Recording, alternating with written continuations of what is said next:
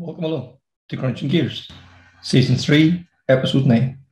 This is the final episode in this season, and it's a pretty special episode where I speak to John Coyne. John has been competing in rallying now since the late 60s, and some fascinating tales along the way. And we also know the important part he's playing now in the Motorsport Academy. But we'll go into that in greater details near the end of the podcast. So once again, just like to thank each and every one of you for the downloads, the listens, the comments, the likes, the shares. It's all been so much appreciated. It's been a fascinating season and some exciting plans in the next couple of weeks, but more of that will be announced near the time. So sit back once again and enjoy.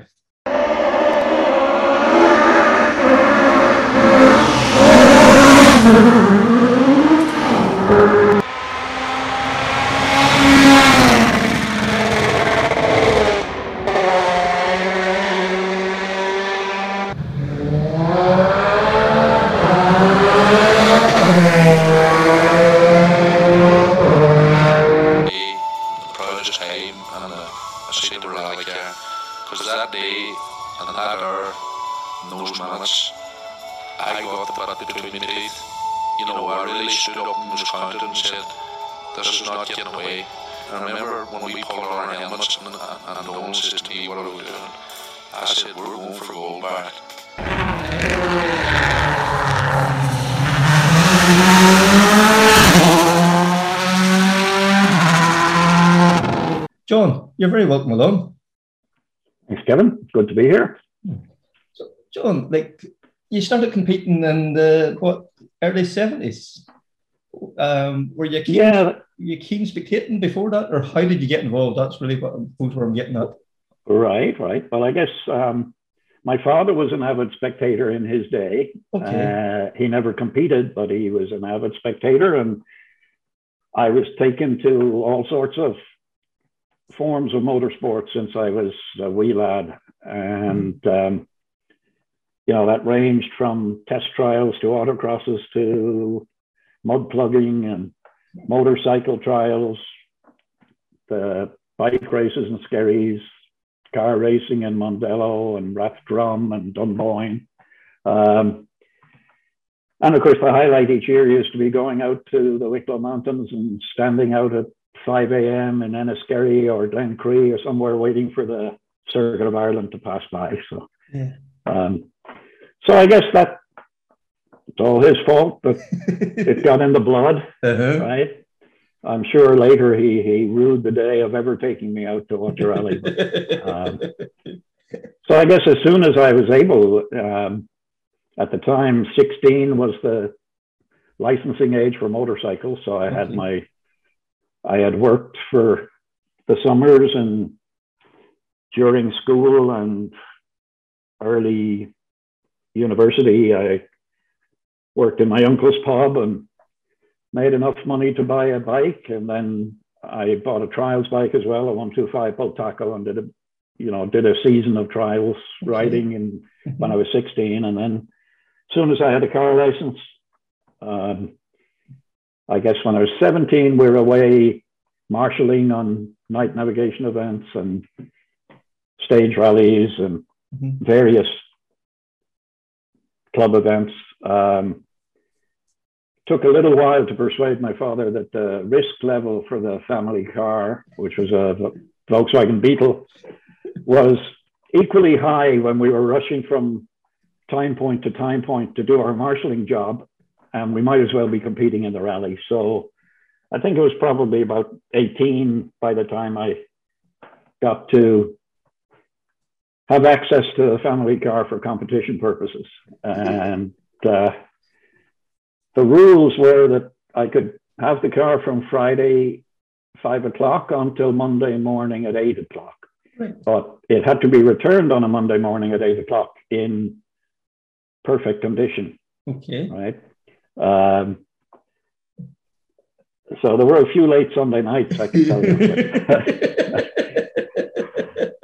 with the panel hammer and the various other repairs going on. But so I guess 1968 onwards, we were competing in just about anything that you could do with four wheels. Okay. In a Volkswagen Beetle. I mean, yeah. Test trials were mostly crossroad test trials in those days, where you put a marshal on each of the four roads, and there were no road closing orders. It was just a marshal to flag down any Saturday or Sunday drivers and have them wait until the next car had gone through its paces, and then let them through and start again. But, you know, it certainly taught you a lot about the size of the car and how to maneuver it in tight spaces. Right? Yeah. And so a typical weekend would have been a navigation rally, maybe on the Friday night. Test trial on Saturday, autocross on Sunday, something like that. And then gradually, you know, graduated to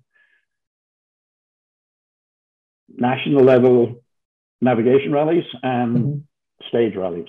So I think my first stage rally, I think, was in 1969, a Wicklow forestry event, in which I put the car off the road and had an argument with a tree. Was this still in the Beetle at this stage? Or this was still in the Beetle, yeah. This was still in the Beetle. So the Beetle actually lasted right through college, and then I graduated in 21, or when I was 21, 1971, and went to the UK for work. And at that, for the year previous, I had ownership of the original Beetle, and there was another Beetle got for the family, right? Yes. And but they were fun days, and I think I commuted back and forth from the UK to finish out the Leinster Auto Test Championship. I think we finished up second or something. But what good times. Yeah, and as you say, that early grounding give you, you know, so much seat time and, you know, car control, you know, like, and even then, you know, like from a navigation point of view, how to read the road, all them wee things that, you know, that was so important then whenever you did start rallying. Right. And yeah, I'm a strong believer that you should get into a car or a kart or a cross kart at an early age.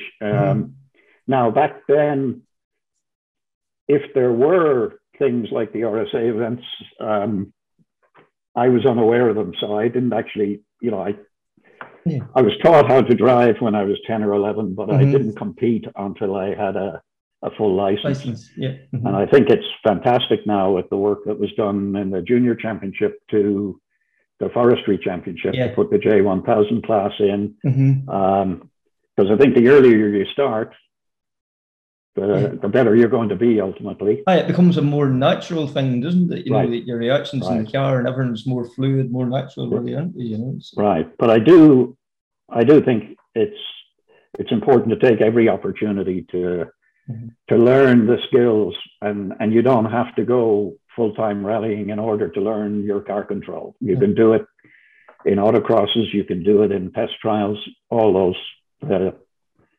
There are lower cost forms of the sport that can be used to make an entry. Yeah, and to hone your skills and let people see that you have the abilities or whatever, you know. So right. So like, you know, you pretty quickly you were, you know, starting to show talent was there, and you're progressing up through the ranks. It was 77. You were, you know, doing a lot of national, international rallies at that stage. Were you know, at that stage you were in Hillman Imps and things like that? Yeah, you were getting good cars at that stage. Was that important in where you wanted to go in your career? Did you want to have a good car below you? I think where I'm trying to get to. Yeah, I think I always tried to have a competitive car, either competitive in a class initially, and then ultimately was looking for a car, you know, to build up to something that was competitive at the sharp end. When I came back from the UK to Ireland to work in 73, I brought back an Imp Imp Sport, Okay. 875 Imp Sport, and then I had a series of Imps and Stilettos over the next several years, 73, 74, 75, I guess. Probably the most recognizable of those was the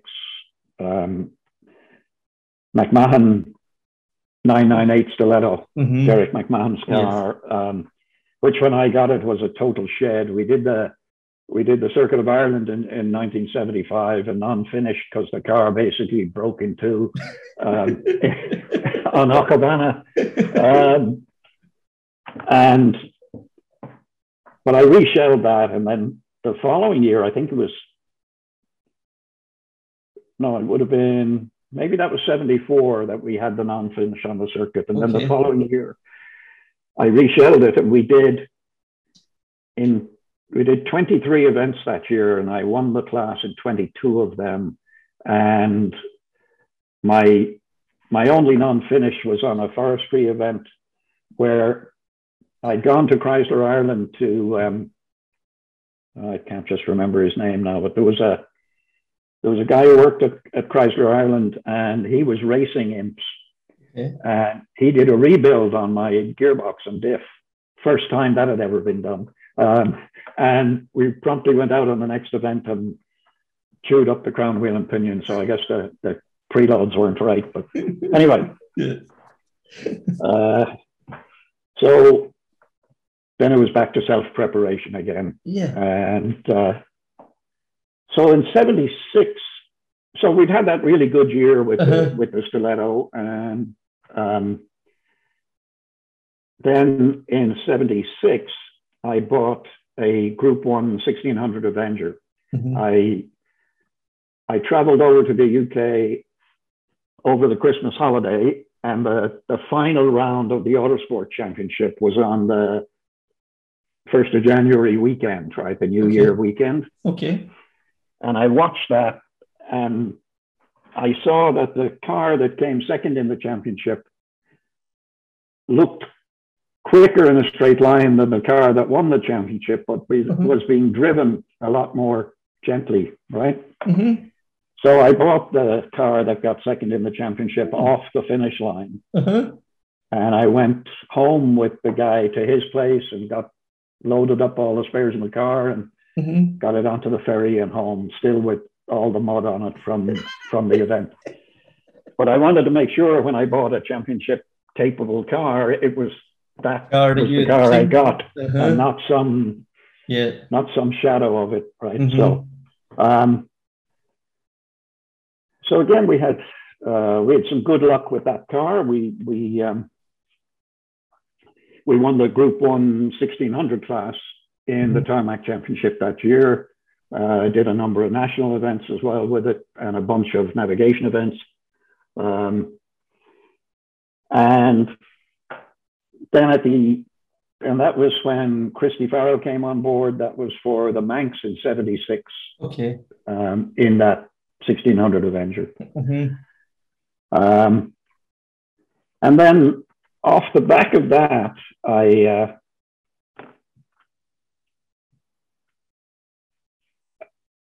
suppose just back up a bit. I had remember going to my bank manager when I was buying that Avenger and trying to get a loan, right, to buy the rally car. And what impressed him most was that I had sold the Stiletto for more than I had paid for it. Of course, I didn't show him all the bills for refreshing it every week. Right? So basically, I got a loan from him to top up the difference between the Stiletto and the 1600 Avenger, and that was all good. So then after the year in 76, I had started, an interaction with Chrysler Ireland, which had an assembly plant in Dublin at the time. And I got an introduction to the managing director there. And so for the 77 season, I was planning to grade to a Group 1 2-liter Avenger, which up until 76, Chrysler didn't really have anything to compete with the RS 2000, the Fords. But they had a version of the car that was sold in Brazil that had they called it the 2-liter block, but it was really an 1800. But a stroked version of the 1600 that had similar power in Brazil because of lower quality petrol, but when suitably tuned, added a little bit of power and torque for the Group 1 application. So we knew that was coming. And so I sold the 1600 Avenger to David Gray, who, you know, in most recent times had been the chairman of the Tarmac Rally Association. So David bought my 1600. And again, I went back to the bank manager and managed to get a loan to go buy what was the very first new car I ever owned in my life. So I got Chrysler Ireland agreed to sell me the car at 75% of retail. At the time, you could get a bank loan for 75% of the retail price of a new car. So that's what was done. And then the proceeds of selling the 1600 went into buying all the bits to convert from a brand new street car into a Group 1 2-liter Avenger. So to kick off the season, David Gray lent me back my 1600 for Galway, provided that he could sit in as the co-driver, which we did. And we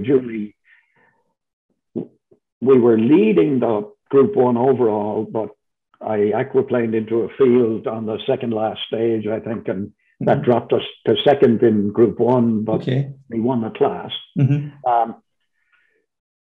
So the 2-liter was due to be homologated on the 1st of April, just in time for the Circuit of Ireland, right? So a few weeks before then, actually 3 weeks before the circuit, I got delivery of my new car. Went out to show it to my parents, all proud of my brand new motor car. Had dinner, went back up to Dundalk where I was working at the time. And by about 11 o'clock, I was in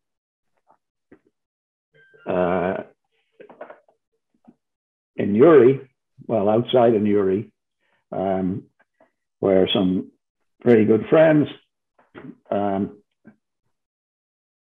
had agreed to help me get the car ready. Right. So by 1 o'clock the next morning, at Hugo and Brian Cowan's place, we had stripped the car to a bare shell. And so, you know, I got maybe 100 miles in my brand new car.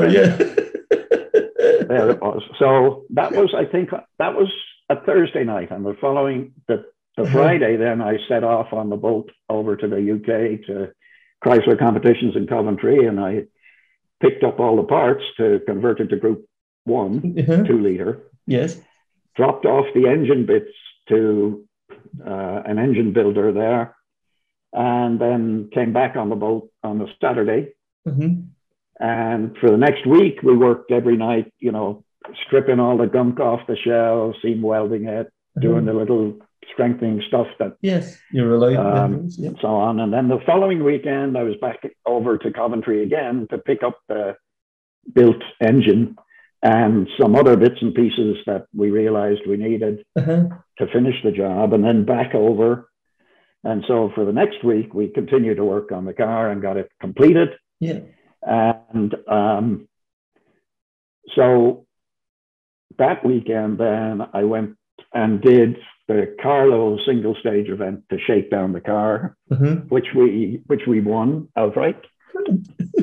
And then on the Monday, I dropped the car into Chrysler's paint shop, and they did the you know, the blue, white, and the official Chrysler color scheme. Because then they had agreed basically for the year that they gave me the car at a discount, and they agreed to supply spares as needed at a discount. And he wrote a letter to all the dealers asking them to support me when I was in their area, right?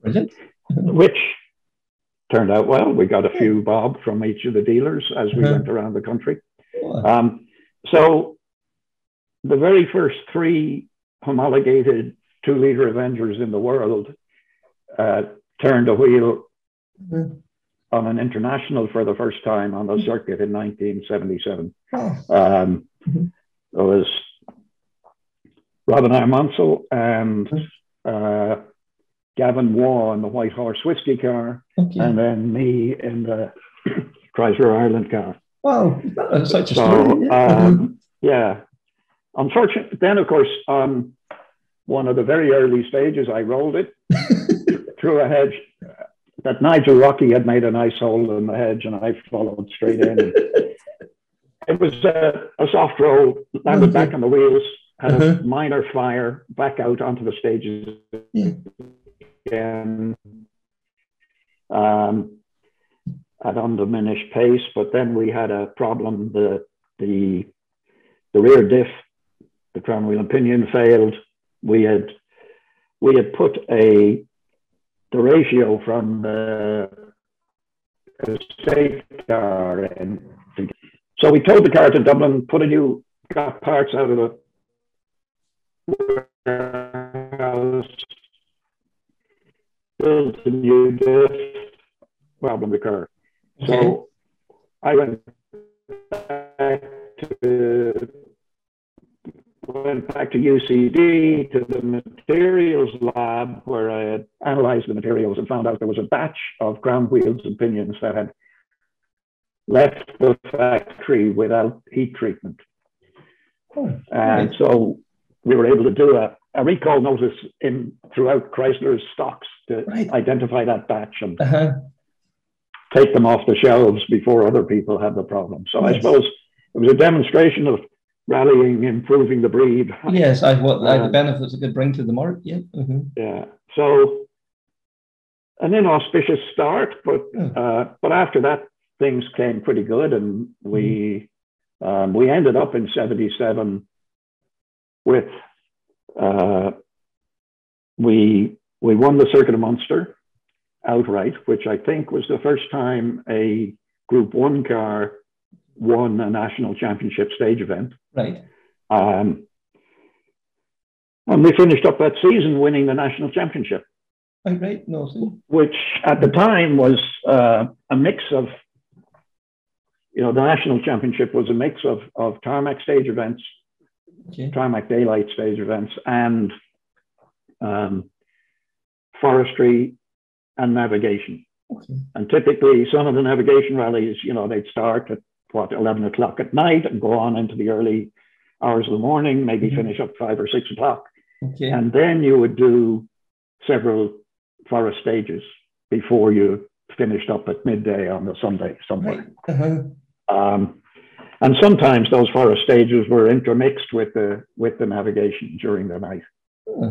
So it was a good multidiscipline championship. I definitely broadened everything, made everything. Right. Yeah. And so, I remember the last event in that championship was the Aer Lingus Motor Club Navigation Rally, which is run on Sheet 13, County Meath, and the south of County Louth.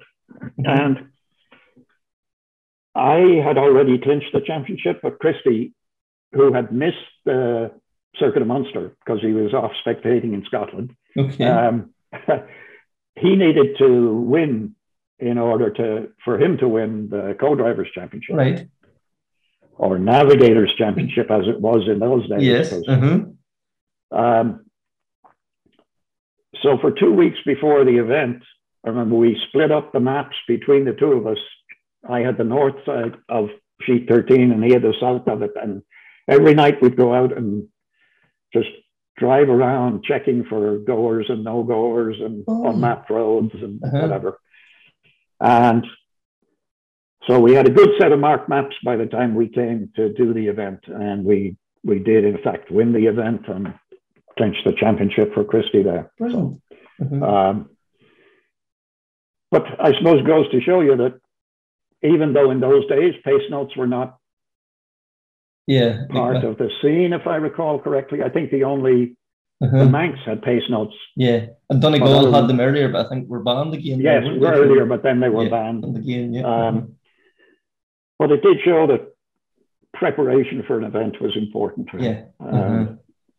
When legal. Yeah, and like that was happening all across the country, wasn't it? Really, at that stage,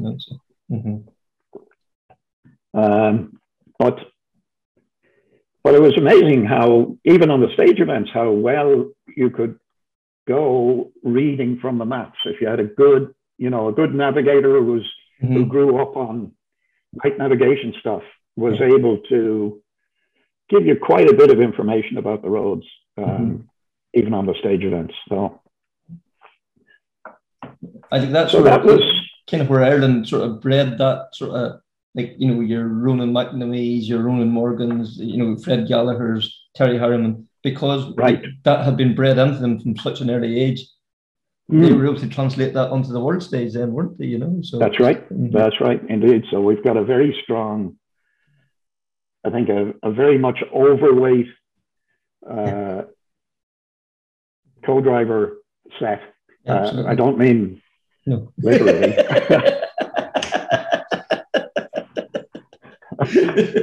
Just in case anybody takes any offense. Right. Because I don't think there's any drivers there who'd put up with overweight co-drivers. But certainly we've punched above our weight for many years in the co-driving side of the sport. So that was a good year in '77, and then Chrysler were just introducing the Sunbeam at that time, and they wanted to showcase the car. So, we did a deal to build a Sunbeam, a 2-liter pushrod car. That basically it was a Sunbeam shell with all the Group 1 Avenger transferred running gear, right? And the MD there at the time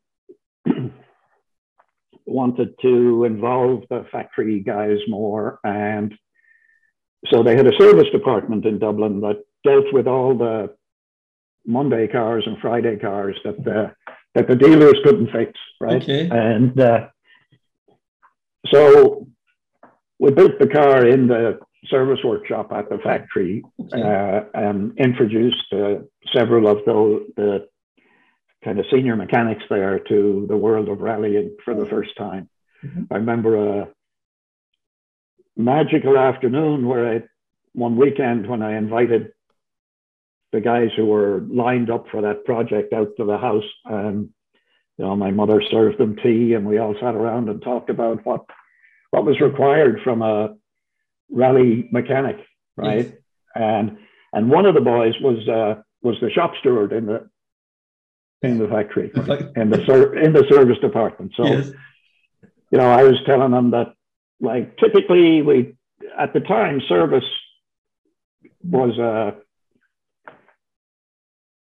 chase car type service, right? As well as a few fixed locations. For the smaller rallies, you'd have a fixed service, but for the things like the Circuit of Ireland, it was all chase car stuff, right? So I was telling them, typically the Avenger needs new front brake pads every 100 miles and new rear shoes every 200 miles. And so a typical service, we'll jack it up, we'll take the wheels off, we'll take out the front pads, we'll put new pads in, we might have to bleed the system, we'll do a spanner check on all the suspension, we'll check all the fluids, and of course, if we've hit anything, there will be a mad dash to fix that. And that was all fine. They were nodding and all that. And how long do we have to do that? I said, maybe 10 minutes.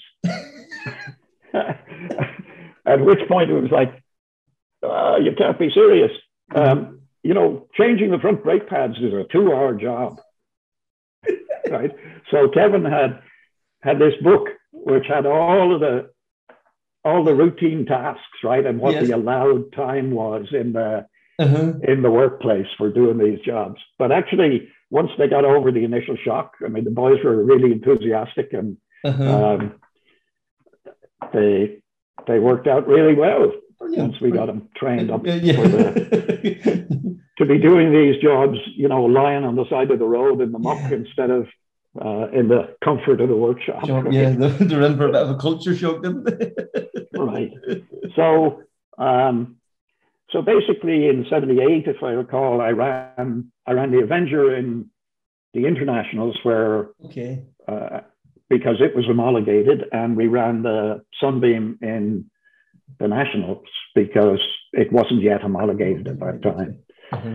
And then I think 79, 80, by then we had the full Team Chrysler Ireland set up with the 3 cars, one for me, one for Rosemary Smith, one for Desi McCartney. And then brought Chris Slater in to manage that team.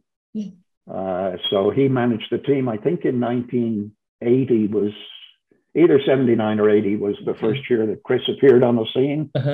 I remember another good story from that. His first event as team manager was a Circuit of Munster. Okay. And I think it was starting at 10 o'clock, right? From the center of Kenmare. Okay. So we were all staying in some hotel or guest house there together. The whole team was there. And so Chris gets up in the morning, he goes down, he has his breakfast. It's now kind of 9 o'clock or so. And he's looking around for people and there's nobody around. He can't find any of us. And by about 9:30, 9:40, he's tearing his hair out because there's no sign of any of the team. Of course, we'd all gone to 9 o'clock mass, right? So we duly strolled up at like 9:45. We strolled up ready to go. All set. And couldn't understand why the poor man was having a nervous breakdown because he thought his entire team of drivers, co-drivers, and mechanics had decided to not compete.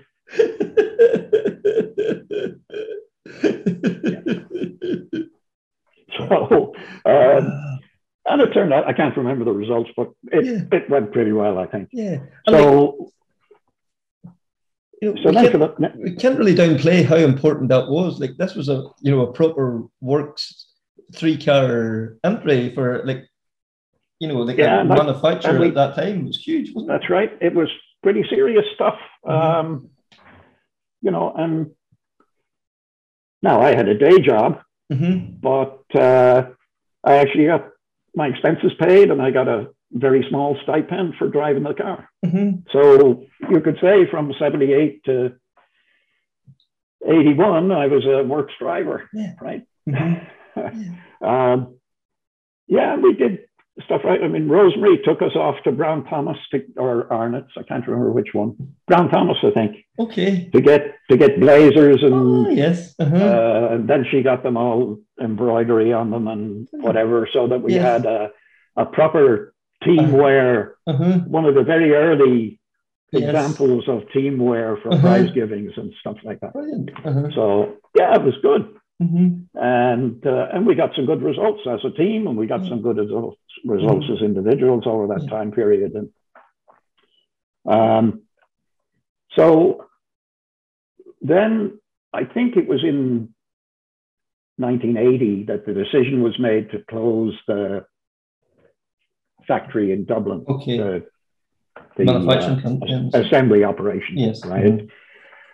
And so there were a lot of people being laid off and so on, and they decided to pull out, to wind up the Chrysler Ireland team thing. Yes. And I made an agreement with them that I would continue to campaign. And just then, the works Sunbeam Lotus had come on the scene, right? Mm-hmm. And so the agreement I made was that I would convert my 2-liter pushrod car into a full work spec Sunbeam Lotus. Okay. And would campaign it for the following 2 years for 81, 82. Right. And on that agreement, they gave me my car, Rosemary's car, the service truck, all the spares, and a small check, and off you go. So I sold Rosie's car. I sold all the 2-liter spares, and I had Chris Slater build a proper work spec Sunbeam Lotus on the 2-liter shell, right? Yeah.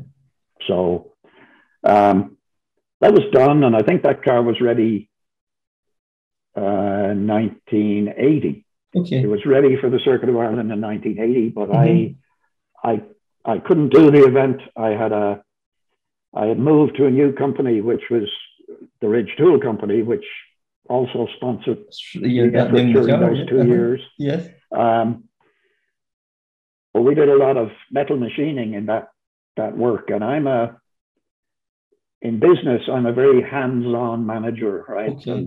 So I built that factory in Cork, and I was running that factory in Cork, and I developed a severe allergy to the cutting oils that we were using in the machine shop.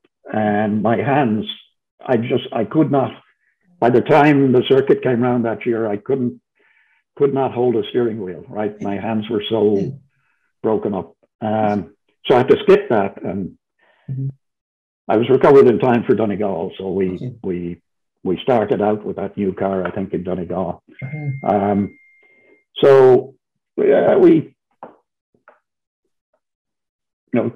Chris did all the preparation and the support on event. A guy called Martin Johnson, who was his lead mechanic, was responsible for building the car and the direct hands-on service, along with several of my friends who had been the service crew since the start, kind of thing. Way back, since the early 70s. And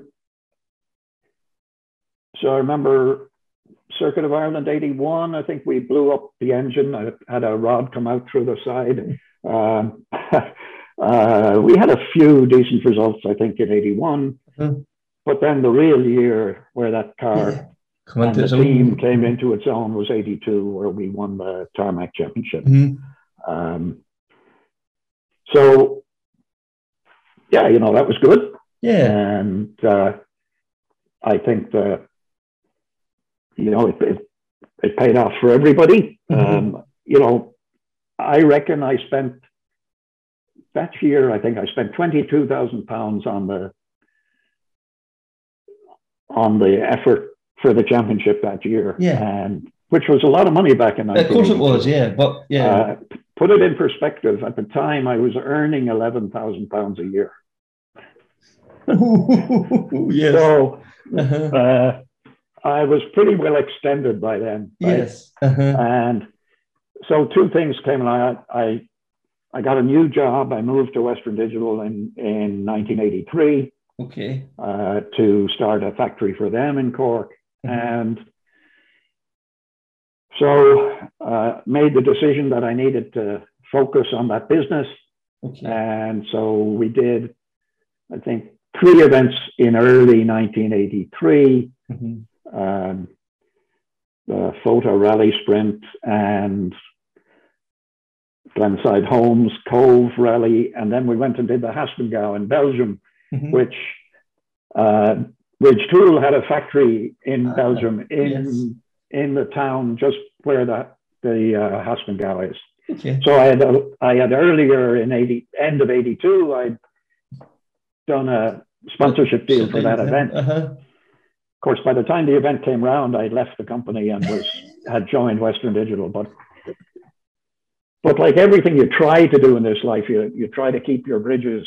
Yeah, built. That was that. You'd made an agreement, so it was only right. And don't burn down anything that that you can avoid. So they honoured the agreement, and we went to the Haspengouw, where we were lying, I think, 4th overall for most of the 5th, and then 4th for until halfway through the final day. I had an excursion into a field, and again, an aquaplaning incident, and the local guys had, Droogmans and Dues and Colsul, and these boys had, and Snyers, they had all been giving me advice. And everything's very flat over there around the Haspengouw. So the roads are actually flat tarmac, so there's no crown on the road. Okay. And then the fields each side. So when it rains, you tend to get a lot of standing water. It's nobody rolled off. Went off one of them into, I don't know what the crop was, maybe corn, but it was as high as the car. Okay. And the advice had been, you just keep the shoe in and steer back towards the road, right? Which we did. Yeah. And sure enough, totally blind, like there's just these big, whatever it was flying past corn stalks, whatever they were, flying over the top of the car. And we eventually popped out back onto the road, and away we go. But the oil light came on, so I had to pull off at the next junction. And we discovered that some of the mud had got in. The sump guard had kind of scooped the mud up, and it came in and broke the belt that was driving the oil scavenge pump, right? Okay, right. Of course, I had a spare in the car, but I had to take off I think if I recall, I had to take off the fan belt in order to get at the... Okay, to get at the pulleys, oil pump drive. And then, of course, I had to clean out the muck on the drive gear on the drive pulley on the pump before I could fit the new belt, and then put back the fan belt, and then away we went. So we dropped, I don't know, several minutes doing that work, but we finished the rally. We finished, I think, 11th overall. But I enjoyed it. Certainly enjoyed it while it lasted, and the fact that we were able to kind of mix it with the Belgian specialists. Because it has no relationship with Irish tar at all. Like, it was completely alien to you. Yeah, it was really big eye opener what foreign events were like. And so, I mean, the only other non-British Isles event that I had done, and up to that point, was in 1977 when we went to the US. Yeah. So I kind of skipped over that one. So that was, yeah, that was again, I was going to the US. My first ever trip to the US was on business. I was working for Echo in Dundalk at the time, and so I had this business trip planned for middle of the year. I think it was in June or July, and which was in North New York State, Syracuse, New York. And I happened to be reading Motoring News and noticed there was an event called the Happiness is Sunrise Rally in Western Pennsylvania the week after my business trip. Okay. So I arranged to take vacation. And then on the off chance, I wrote like a snail mail letter, right? Okay. To the organizers, saying that I'd be in the US, and of course, what a wonderful chap I was, that I was currently leading the Irish Championship, and blah, blah, blah. And could they put me in touch with anybody where I could get a car and compete on the event, right? So I get a phone call a couple of weeks later. I get a phone call from this guy in the States who was the clerk of the course, and he put me in touch with a guy called Don DeRose, who had used a Fiat 124 Coupe on the previous year's championship, and now had bought a Volvo 242 for himself. But he still had that car sitting there, and he offered to lend it to me, not rent it to me, lend it to me, if I was prepared to fix up. He said there was some slight right front corner damage from the last event he had done with it. But if I fixed that up, I could have the car for the event. Mm-hmm. Oh, okay. Sounds good. So I left. Flew to the States, did my week of work, and then on the Friday evening, flew up to Buffalo, New York. Don picked me up at the airport where we introduced ourselves, and we went straight from the airport to compete in what they called a TSD rally, which time, speed, and distance, basically a navigation rally. Right. With him driving his road car, I can't remember what it was, and me navigating from maps that were about 1-inch scale, but were Xerox copies. So it was just black and white, right? And it started, I suppose, it was a plot and bash thing. It started at about 9 o'clock and finished at 11 o'clock in the local pub. And we ended up winning that event. Jesus. So that was a good introduction. Yeah. I stayed with him and his family. I fixed up the Fiat. The right front strut was pushed back and in the wheel arch, and there was some body damage and a broken headlight and whatever. So there was a good stout electricity pole on the street outside their home, so I was able to straighten up the front. You used it as a jig, so you sent the puller out. But that was my frame bench, right? Was a stout rope and a rapid reverse.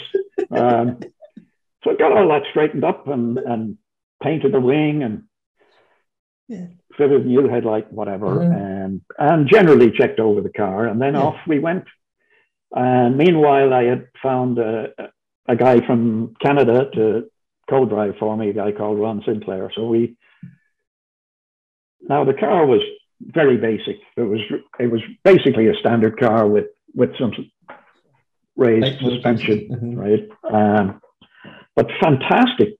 I mean, the stages were magic, big, wide roads, and the downhill bits were really fantastic. We finished up, I think, I remember there was a seeding stage around the hotel where the thing was based. Okay. The Potato City Motor Inn. And I remember we were 9th overall on the seeding stage. So we ran 9th on the road. But the car was pretty basic. We ended up, I think, 17th overall at the end of the day. But I did beat my benefactor in his new Volvo 242, which probably wasn't no, that wouldn't be the best smart. Yeah.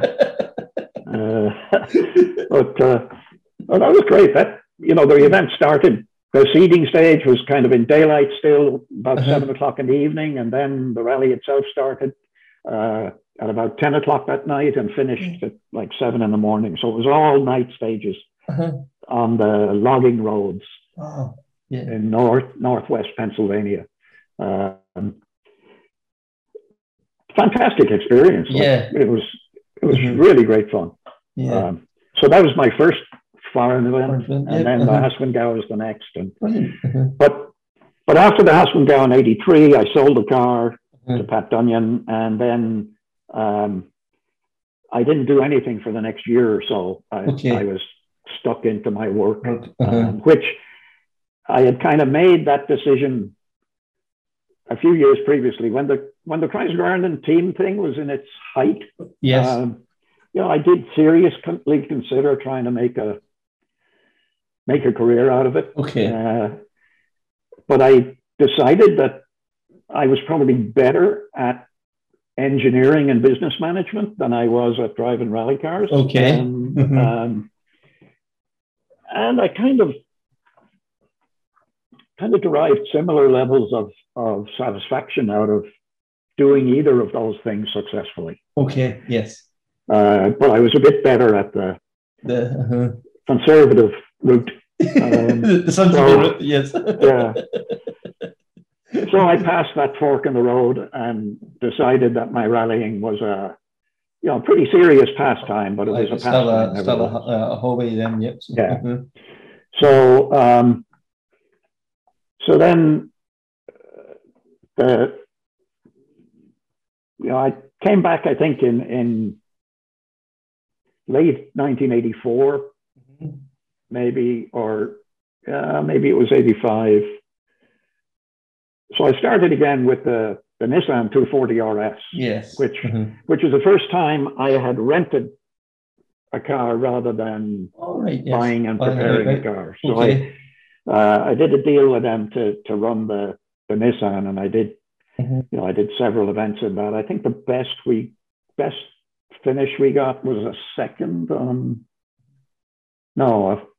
We got a fourth overall in West Cork, I think. Okay. Yeah. So that was a fantastic car. I mean, I love the big Nissans. The engine. That engine was so strong. It had that just torque that would pull tree stumps. Right. It was just a magnificent engine, and the car on quick stuff was really very well balanced. And well, the long wheelbase helps with that fast stuff, right? The only drawback was the steering, which had that horrible steering box in them. Steering box that used to develop a lot of play, and so with the wide racing tires on Irish choppy tarmac, right, where your braking was a real crapshoot whether you stayed on the road. You'd be wrestling with the thing as it tried to follow every crack and bump in the road. So we ran that for a year, and then I bought a Manta 400. Again, I broke my rules of, like, prior to that, I had always tried to have something different than the mainstream. Okay, yeah. But also something that could be competitive and was the best of its kind, right? Okay. So with the Manta, I bought a cheap one. Right. And then spent multiple events trying gradually upgrading it and of course you buy a cheap one that doesn't have the right bits and you're trying to overdrive it to compensate, and and then you crash it, and then you make cost more money than if you'd just gone out and bought the right yoke in the first place. An expensive lesson. Right. But again, we had a few good events in that car. And then, of course, late 86, early 87, Group B came to an end. And even though things like the Sunbeam Lotus and the 240 RS and the Manta were all homologated in Group B, they weren't really Group B cars. They weren't the fire-breathing monsters. Right. But they all got tarred with the same brush, and Group B came to an end. And meanwhile, I moved to the US with the company in late 86. Okay. So I had come back and did a few events in early 87. I'd fly over and do the odd rally. But again, new job in the States, needed to focus. So gave up rallying once again for the next few years. But so I think it was still in early 87 when I was still flying back over and back. The Group B went away, and Mazda were doing a deal, like they had a special to try and popularize the Mazda 323 in Group N. And so they sold a version of the car that had no sunroof and it was lighter than the standard shell. More or less everyone stripped out of it, hadn't it? And had a bunch of trim stripped out.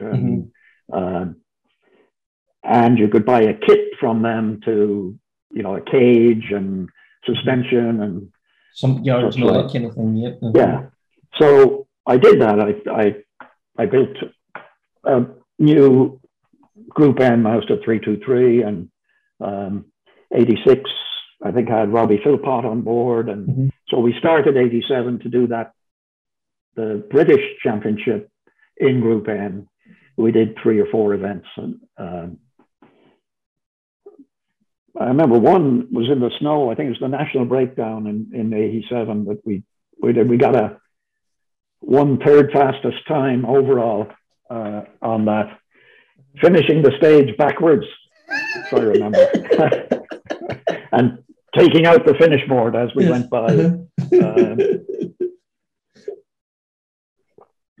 But they were a great little car. I love those little Mazdas, and so more of that later.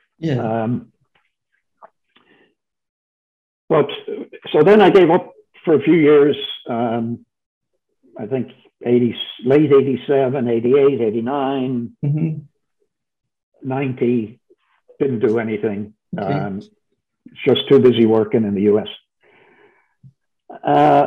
Then in 91, I came back to work in Scotland and then subsequently Northern Ireland. So I was in Scotland, Northern Ireland from 91 to 96 and started up rallying again. And it's an addiction you just can't seem to shake. It's a disease which has only one cure, I think. And that cure is bankruptcy. And luckily, it hadn't come to that yet, despite my best efforts. Right. So in the early 90s, then we did a bit. And so I ran Mazdas for a while. And I had a routine. I'd go over on the ferry. I'd look at my motoring news. There'd be 2 or 3 cars for sale, Group N, Mazda 323s. I'd make my phone calls and try and get as much information as possible. And then I'd get on the ferry on the Friday night and go to wherever the most likely one was, take a look at it, take a short drive in it, and if appropriate, I would buy it and get back on the boat and do a forestry rally on the Sunday. Right. I did that. I think altogether I did that 9 times. So I ran, I think, 9 different Mazda 323s, and I'd do a few rallies and then I'd sell them. Because, the Mazda had a weak gearbox.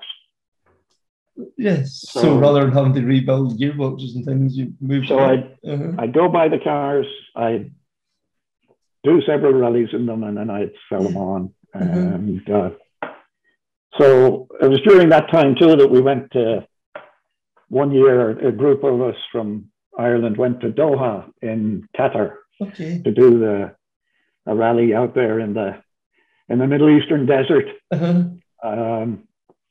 So I remember the first one that I went to, myself, Eddie Colton, there was one other car, can't remember who it was, but so 3 teams went out from Ireland. And so I shipped out the Mazda 323, and I had a ex-Rothmans ProDrive Volkswagen van service barge. So we shipped that out as well. Well, the organizers shipped them out, right? We had to get them to the dock in Southampton or somewhere. From there, it was all taken care of. If I recall, they paid for our flights, they paid for our hotels. They were trying to boost the international profile of the rally. So, and it was amazing. We got there, and the local Mazda dealer came to our hotel and offered they loaned us a truck to go do the recce with. They took the car into the workshop, and by the time we came back from the first day of recce, they had stripped the car, and they had a full workshop there, lathes, milling machines, whatever. And the car I had brought was a proper Group N thing, with all the bushes were Delrin bushes, and they were machining up new ones for all the bushes on the car. And by the time we finished the second day of recce, I basically had a new car. And this was all free gratis, right? So unfortunately, the old gearbox gremlin, off the start line of the first stage, the gearbox broke. So I had a spare gearbox, so we fitted that, and then we did the second day of the rally as double O car. There was no Rally 2 thing. Oh, right, yes. But I did double O the second day, and we set a number of Group N winning stage times during the day. Mm-hmm. So we got to the end of the rally, and so the following day, the Monday, I get an invitation to go to the Mazda dealer and meet the owner of the Mazda franchise. I'm sure he owned a lot of other stuff too. But, and so I go in, and he's in this big plush office, and he's in the robes and all that. And we drink thimblesfuls of coffee that would stand your hair up on end. And so a negotiation ensued there. He wanted to buy the car and the service truck, right? So I was fine. We did a deal, and he seemed happy, and I made some money. And but then, and when we concluded with the handshake, then one of his people was sent out and came back in with literally a brown paper bag with sterling notes to the amount we had agreed. Right? So I'm happy out. I go back to the hotel, and we're flying out the next morning, and I'm kind of thinking, you know, gee, I wonder, it all seems fine, but, you know, I wonder if there's any rules about how much do I explain that money going in there? Carry on your person, and, you know, what happens if I get stopped at the airport, blah, blah. So we ended up spreading the money out across all the Irish competitors and hangers-on. Right? We had about 10 or 12 people in the total entourage, and so we spread the money out around. Everybody had an envelope. Yes. Of course, we got on the plane completely without incident, and probably had more trouble getting the envelopes back from the boys than I would have. But that was good. That was a good experience. So we went back the following year, by which time I had a Group N Lancia Delta. Yes. And I don't know, we finished second in Group N, I think, that year with that car. Okay. And, so that was, they were good fun outings too. You didn't sell that from your over there as well that year, did you? No, I didn't get to sell that one. No. Once lucky. There was no Lancia dealer.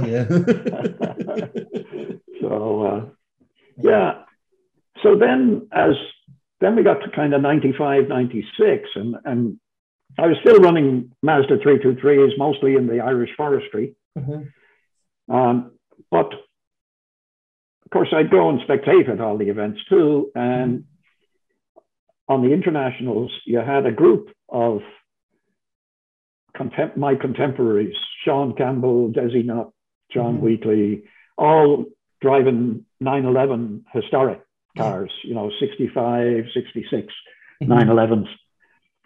And I was friendly with all those guys, and we'd be in the bar afterwards, and they kept pressuring me to join the club, on the grounds that it was just a bit of crack and we're out having fun. And so, of course, idiot, falls for the story. He goes and buys a car. I traded the Lancia for a 911. Of course, I think the first event was the Ulster in 96, I think. Okay. With Bones O'Connor in the hot seat. Yes. And we had a slight off, which I put down to a late call, and he puts down to a poor driving ability. But we survived that.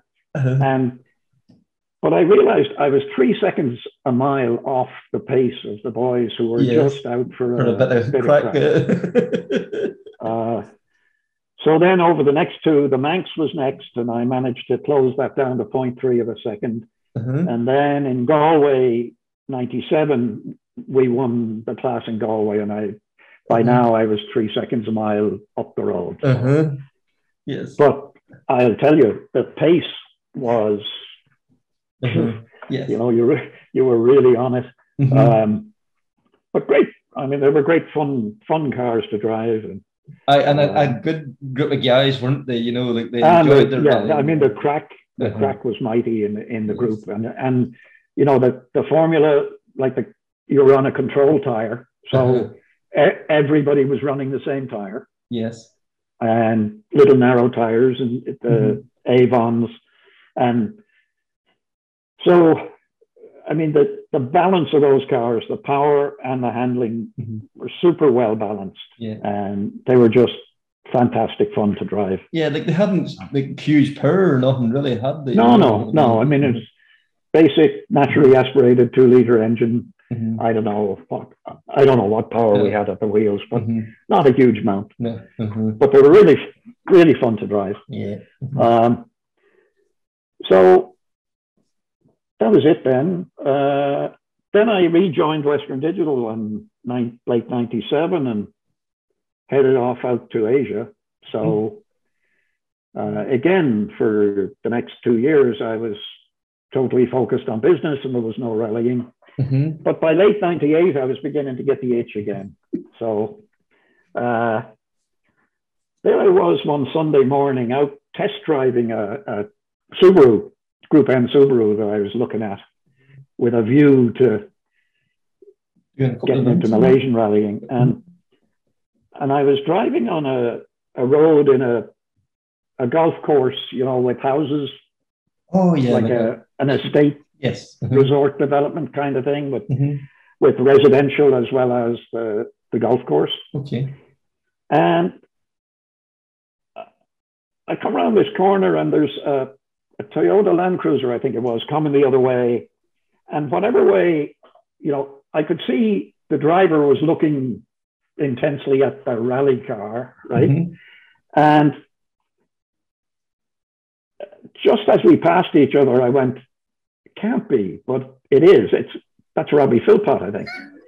And so I stop, he stops, we reverse up alongside each other, and sure enough, it's Philpott.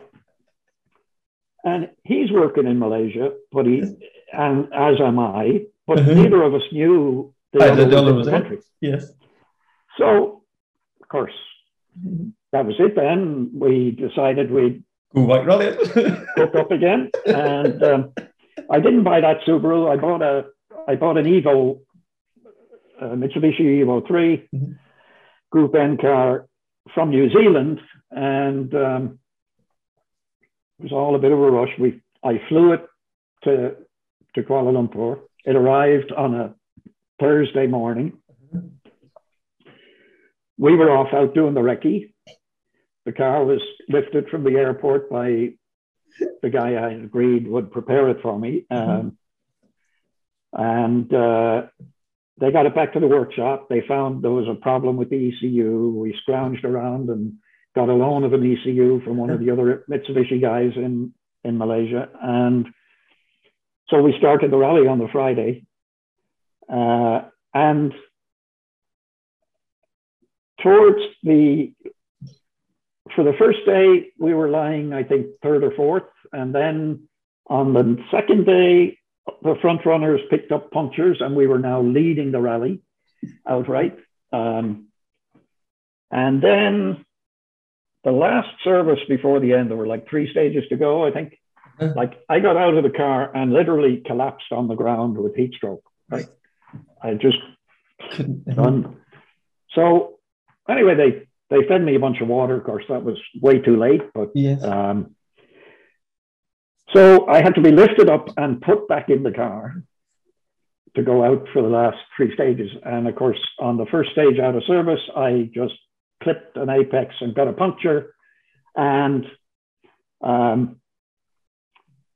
we drove on, left front corner, and eventually the thing delaminated and it wrapped itself around the strut in a way that I had to stop to change it. Right. So we stopped. Now, what I hadn't said was that Robbie had been playing football the weekend before and had broken his ankle. Okay. So he had his one leg in the cast. Up, yes. Yeah, he had one foot in the cast. I was like as weak as a kitten from the heat exhaustion. So it took us 7 minutes to change that wheel. So we ended up being third overall on our first event in Malaysia. But behind Karanjit Singh and Saladin. Right. So it was a good introduction to the sport there. And we went on, I think we won Group 1 in the Malaysian Championship, or Group N Malaysian Championship 1 year. And so we did the Malaysian Championship for several years there. Brilliant. You and Robbie both kept the thing going there, too. Yeah. Right. And then Robbie moved off. He went off to Hong Kong, and I had another guy then for my last year in Malaysia. So I did the last event was in 2001, I think, and I drove again a Group N car, but a Proton Satria, which was basically a Mitsubishi Colt front-wheel drive 1600. Right. Super little rally car, wheel at each corner, magic. I mean, the handling was magic. And was leading all the regular two-wheel drive boys until, of course, I eventually put it off. I just got overconfident in what it could do. And, very little power. So you tried to carry speed everywhere, and I carried a little bit too much and took a strut out of it. So then I got called back to the US, as I had been running our manufacturing operations in Asia, in Malaysia and Thailand. But they asked me to come back to the US as COO, and I got kind of busy, and the rallying went out the door again. And then I got promoted to CEO, and again, I was too busy. No time for this, So no rallying then until after I retired then in 2013. Okay. And so just about that time, I had come across my old Sunbeam Lotus 8548 ZC. Malcolm Montgomery had it up in Northern Ireland. And so I went to see Malcolm, and he had just begun to restore it. And I tried to buy it as a project, basically, as a project. And he wasn't having that. So he finished restoring it, and I then bought it. But of course, I immediately shipped it off to Martin Johnson, who was the lead mechanic at Chris Slater, who built the car originally back in 1980. So Martin then took it apart again and put it all back together again. And then we started, I think West Cork 2014 was the first outing for the rejuvenated car. And so for several years then, I ran that basically in the Irish Tarmac Historics. Yeah, and you had Christy Farrell back with you as well. And Christy reliving your past, That's right. And Martin did running the car for me. And then Jerry Joyce, who had sat with me during the mid-90s in the Mazda 323s in the forest. He came out on the service crew as well for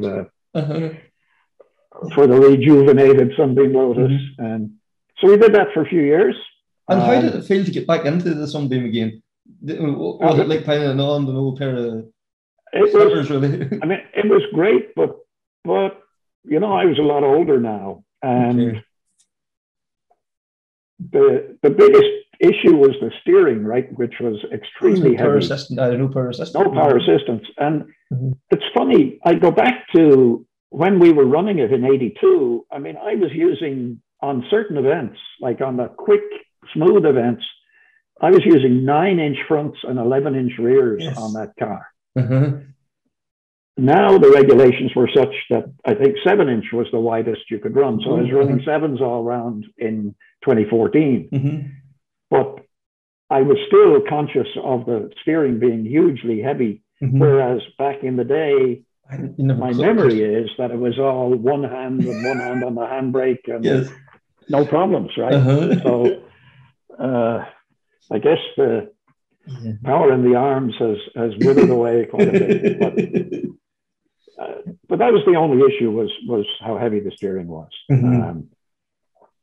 So then I got a medical exemption letter and put power steering in it. Oh, okay, yes. And that made it a lot more pleasant to drive. Yes. Right? So yeah, we had a few good outings. Yeah, because you said earlier there, but you're always trying to do something different from the norm and one thing. The easy route for historics at that stage would have been Mark II Escort or whatever, but the Sunbeam. The Mark IIs. I mean, the biggest problem was that like I think I went through two engines. Okay. Because the problem is the Sunbeam Lotuses, they're relatively few and far between. I think there were only 14 of the, either 14 or 16 total cars built, works cars. Yes. Right. And then, of course, there were like satellite teams that built all over the world, but they're still in very short supply compared with the Escort. Like a VDA or whatever you can get. And the Escorts were so popular that everything you can get new, right? Off the shelf, yep. They're casting new blocks, they're casting new heads, they're making all new parts. Yeah. So you could run an authentically historic Appendix K Escort, and it was brand new. Everything in it was brand new. Yeah, right from the headlight bulb to the engine, whatever. Whereas with the Sunbeam Lotus, like everything was old, used. And like finding a new block or a new head casting was just impossible. So, rebuilt or remanufactured old parts are never as good as brand new parts. So it was tough to keep the car at the bleeding edge, right? Sharp edge, but enjoyable nonetheless. And so then I was then, and I still am living in the US, and I was flying over and back to do the events in Ireland. And so I remember on my birthday in 2015, I was sitting here and I said, I should give myself a birthday present. I should check out the US rally scene. And I called up a guy that was local to me here, is about half an hour away, has a workshop that does off-road and rally stuff. Okay. I called Doug Nagy, and he had a car for rent, a 1600 Toyota Corolla, like a 70s Toyota Corolla. Oh, right, yes, yeah, okay. 1600. And I rented that from him to do the Rally Idaho, which was the following weekend. So he quickly prepped that, and he agreed to co-drive for me, and off we went to that. And we were 19th overall and the 5th two-wheel drive car and second in our class. And the thing wouldn't pull the skin off rice pudding, right? But it was when you got on the downhill bits now, it was good, yeah. Good. So that kind of, I thought, these US events aren't bad. And so I then bought, through a contact of Doug's, I bought a 2-liter Subaru STI, a Group N Plus version, a car that had been built by Possum Bourne and imported here in 1990, and had won the Group N championship in the US in 1990 and 91. And then had done some few events after that, but had been largely mothballed since then. So we rebuilt the car, like changed all the rubber stuff from the hoses and all that, and then set out to compete in the 2016 California Championship. And we ended up winning the California Championship in 2016 with that car.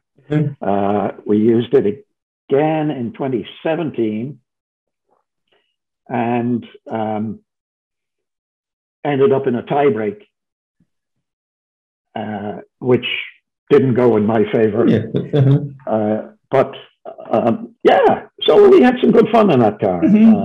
Probably the best one, there was one of the events was Fraser Mountain, was a 8.5 mile stage run. They do that here quite a bit. They run stages both ways. Oh, okay. So, you know, you'd run up the mountain, park up at the top, and then turn around and run back down the mountain. Yes. Oh, everybody goes up to the top and then everybody goes back down again. Yeah. Right. Okay. But back then, you know, the fields were small. There'd be 20 or 30 cars on an event. Yes. So you could do that pretty easy without the event taking all day. Yeah. Right? So, but I remember we were, after 2 runs up, where we would be just 2 or 3 seconds ahead of the guy who was second. And then on the downhill run, we had taken 25 seconds off him. He was driving a 2.5 liter Subaru. So, but then on the final run down the hill, I hit a tree and broke the bottom arm on the right front suspension. And so every time you touch the brakes, then the wheel would come back into the arch. Oh, yes. And turning right was super oversteer, and turning left was total understeer. And we dropped 45 seconds on the run down the hill, and we won the event by 0.6 of a second. So anyway, with the wheel hanging off. Yeah, unbelievable. But we did make it to the finish. Yeah.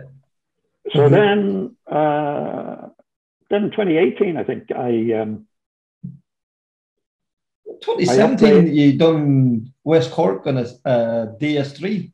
Oh yeah, so I'm still hopping back over to Ireland now and again to do the odd event, and I decided that I wanted to try this R5 thing, because by then R5s were the main category in Irish. Main category, and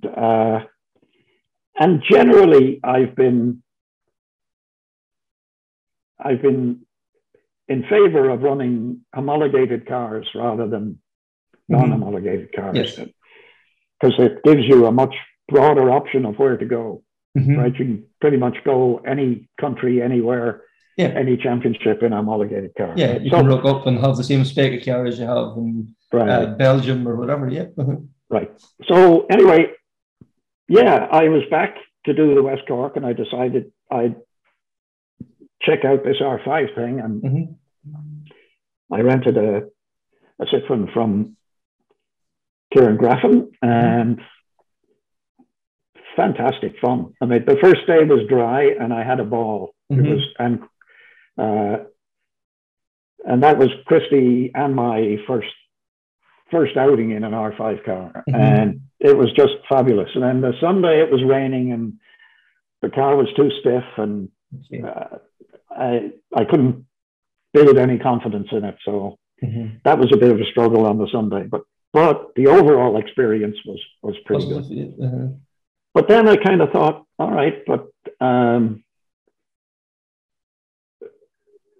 by now, of course, I'm well retired and I had plenty of time on my hands. And, so I'm thinking, what do I do? And I enjoyed the R5, but I said, everybody's got R5s. And best case, you know, I'll be finishing mid-pack in the R5s. And meanwhile, the RGT category had just appeared in 2015, and Tuttles had built this Porsche that Delacour won the first year of the RGT category. Yes. And I thought, you know, that could be a bit of fun. And it is an FIA category, and so I could do events at home, but I could also do go anywhere FIA events. So I had one of them built, and we took it out in Donegal, I think 17 maybe was. Yep, I think yep, yep. For the first time. I mean, the thing is just a hoot to drive. Yes. Oh, and to listen to from the outside, it must be so much fun. The sound is just magic. And the amount of spectator response to the car was just fantastic. So for you, it must have been a great buzz to drive it and see people on the hedges, enjoying the spectacle. Right? Yes. We not finished in Donegal. We had a small fire on the car, and I didn't want it to become a big fire. Better safe than sorry. Yeah. Right. So we pulled out of that. So then 2018, we were still using the Porsche, and we went to Corsica, my first World Championship event. And but what I didn't realize at the time was I had a very severe kidney infection at the time. I knew I wasn't feeling very well. Okay. But anyway, long story short, I mean, we did the recce, but every hour outside the recce, I was in bed. Right. We started the rally. I went with the Michelin recommendations on the hardest tire. Just could not get heat into those tires. I ignored the fact that, everywhere I tend to run at least one grade softer than most of my competition. Okay. It's just whatever way my driving style is, I tend to be very easy on rubber. Yeah, so it's smooth. I don't generate that much heat in the tire, so I have to go softer. But I listened to these guys, the team and Michelin were all going on and on about how abrasive the roads were in Corsica and that I would not go the distance. I mean, the stages were long. They were like 35 kilometers. So I had the hard tires on, couldn't get heat into them. Eventually, I ended up sliding off on a 6 left into a ditch, car on its side, down a ditch, held in place by a small tree on the edge of a pretty steep drop. Anyway, we eventually got out of the car, and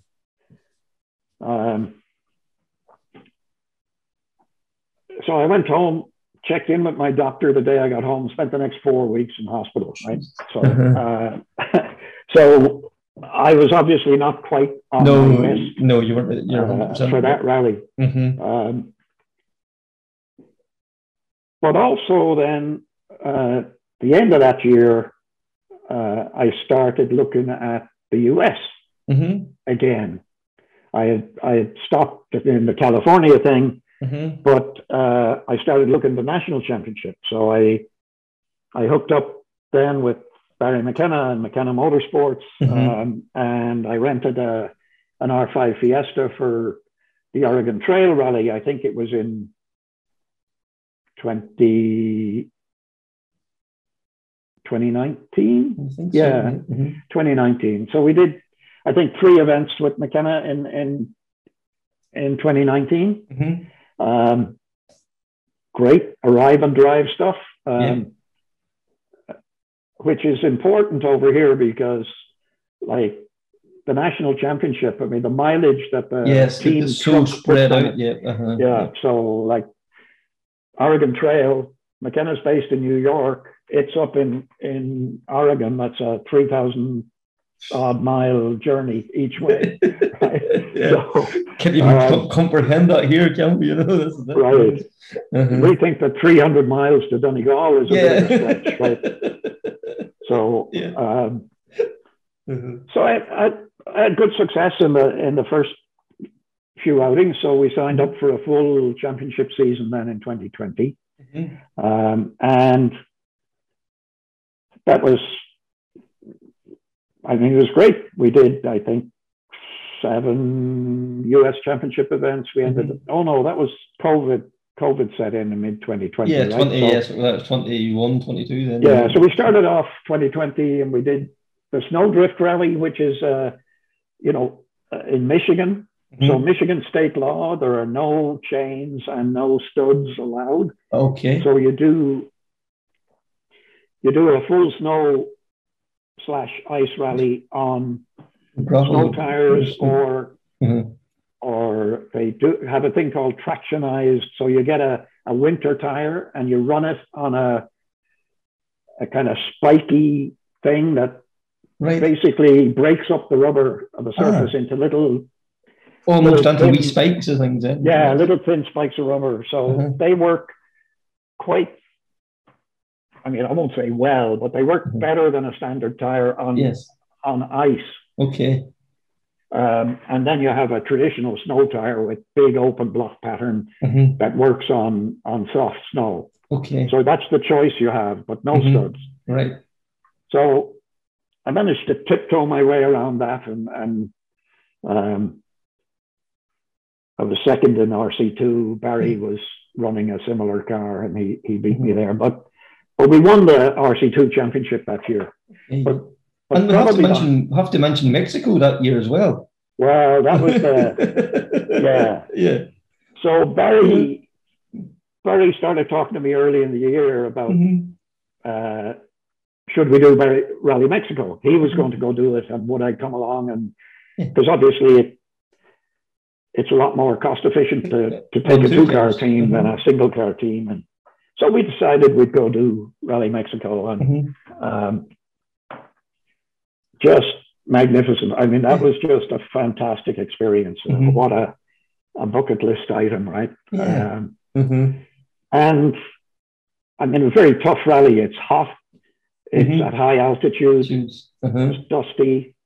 The recce, and this was, we had seen that also in Corsica, but like the recce schedule on a WRC event where you're only allowed to do each stage twice. There's specific times. You're allowed into the stages between X and X, yeah. Right. And so in Mexico, I had this rental, I don't know, a small Nissan SUV thing. Okay. And, like at that altitude, the uphill stuff was a real struggle. And like we actually didn't get to recce the end of day town stages. Okay. Because we were just out of time, and that was all day, only stopping for fuel. Didn't even stop for lunch, right? We had water and some munchies. Eat on the go, and just on the go the whole time. Right. Mainly because we were losing so much time on the uphill stretches, right? We couldn't break the recce speed limit, even if we wanted to, on the way up there. Right? So that was really tight. And then, but we had a good rally. It was, we had a great dice with an Italian guy, Gianluca Linari. Now he was 10 years younger than me, but he was a gentleman driver also, and had done 46 WRC events and had done Mexico 3 or 4 times before.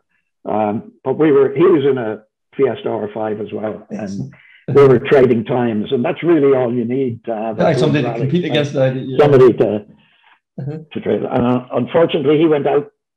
He had a heavy landing off a jump on the spectator stage on the Friday night, and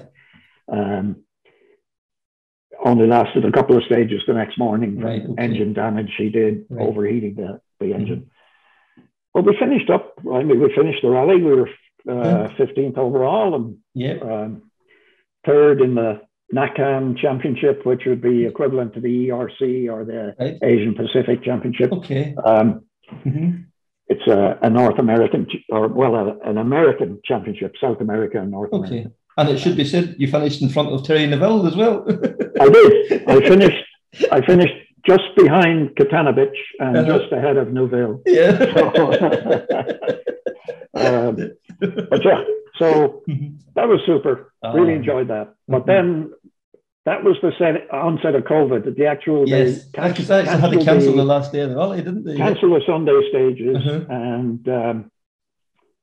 And we were meant to come back. Stephen Joyce was co-driving for me, and we were meant to come from Mexico and go straight to one of the American Championship events. I think it was in Missouri. The following weekend. Yes. But it got cancelled because of COVID. So then there was nothing going on here, and there was nothing going on in Ireland until the US opened up again in late July. And so there were 3 or 4 more American Championship events then before the end of the year. And we did those and ended up winning the R5 category in the championship. And then Barry run the event then too, didn't he? The one. Oh yeah, he ran an event in yes.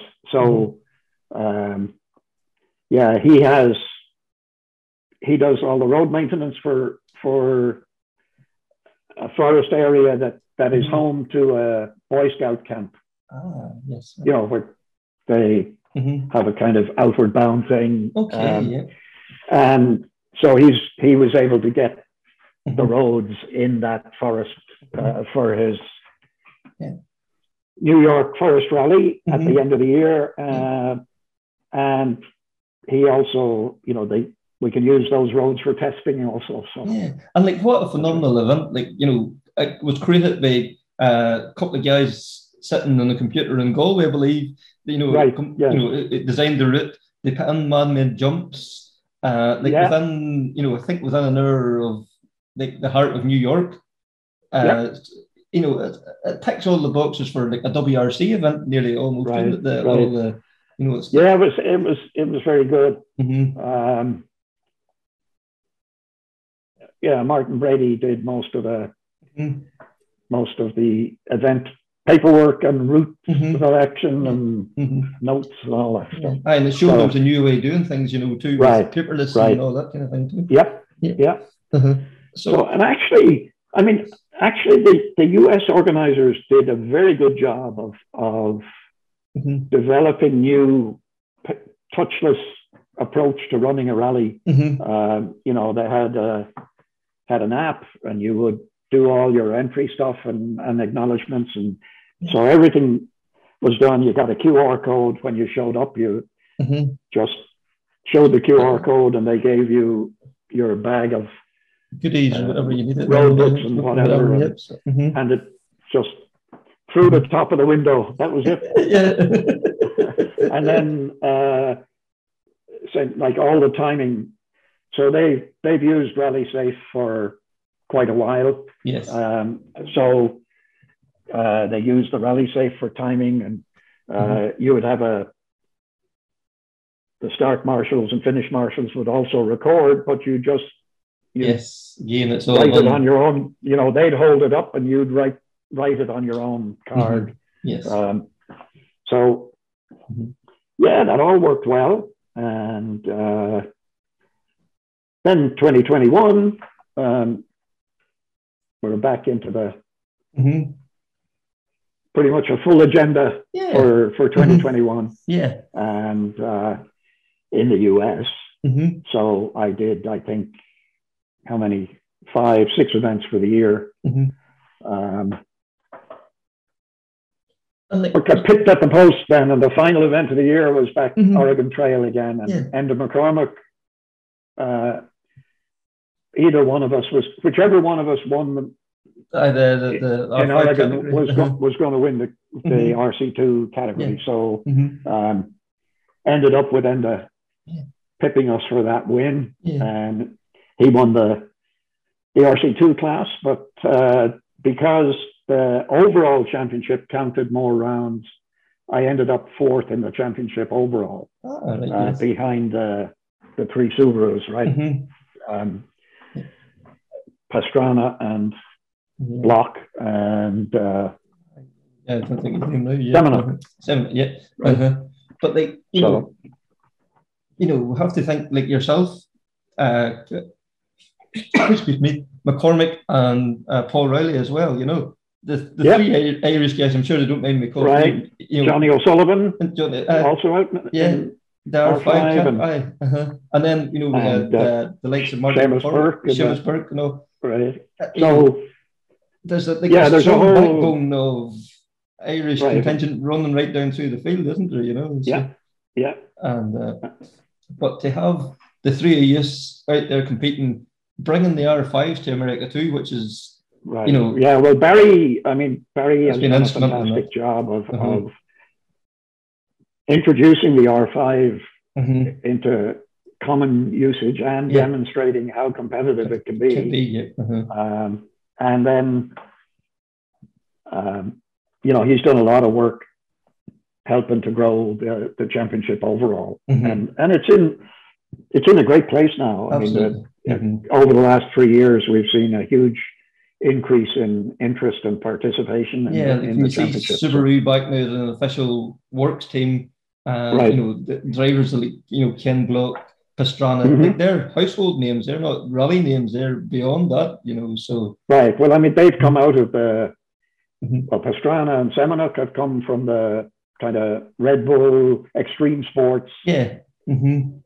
Bikes, motorbikes, all that stuff, and then Ken Block has the whole Gymkhana thing going on, and so having those names competing at the top end of the rally program, it brings a whole raft of spectators that are new to rallying and followers, right? So it's a very good thing. Yeah. Now we have to. This has to be brought into the conversation. What you've done for rallying here in Ireland, you've taken it, grabbed it by the scruff of the neck. Not just yourself, but obviously there's a team in place. But have helped to bring Ireland from, how would I describe it? Like we have the talent here, but it's never got the chance to shine. You have given the backing to allow that talent to get to the next level, to show that this wee country is as capable as anybody. Yeah, we've always had talent. Yeah. The issues are, trying to generate enough support. I was lucky that I got some good support from Chrysler back in the day. But it is very hard as you look at Craig Breen's career. There were a lot of ups and downs along the way. It was very clear from a very early on that the talent was there. It was much more difficult to consistently keep climbing the ladder. Thankfully, he's there on the top of that ladder now. Absolutely, and he got some knockbacks, but he kept the focus, and kept striving.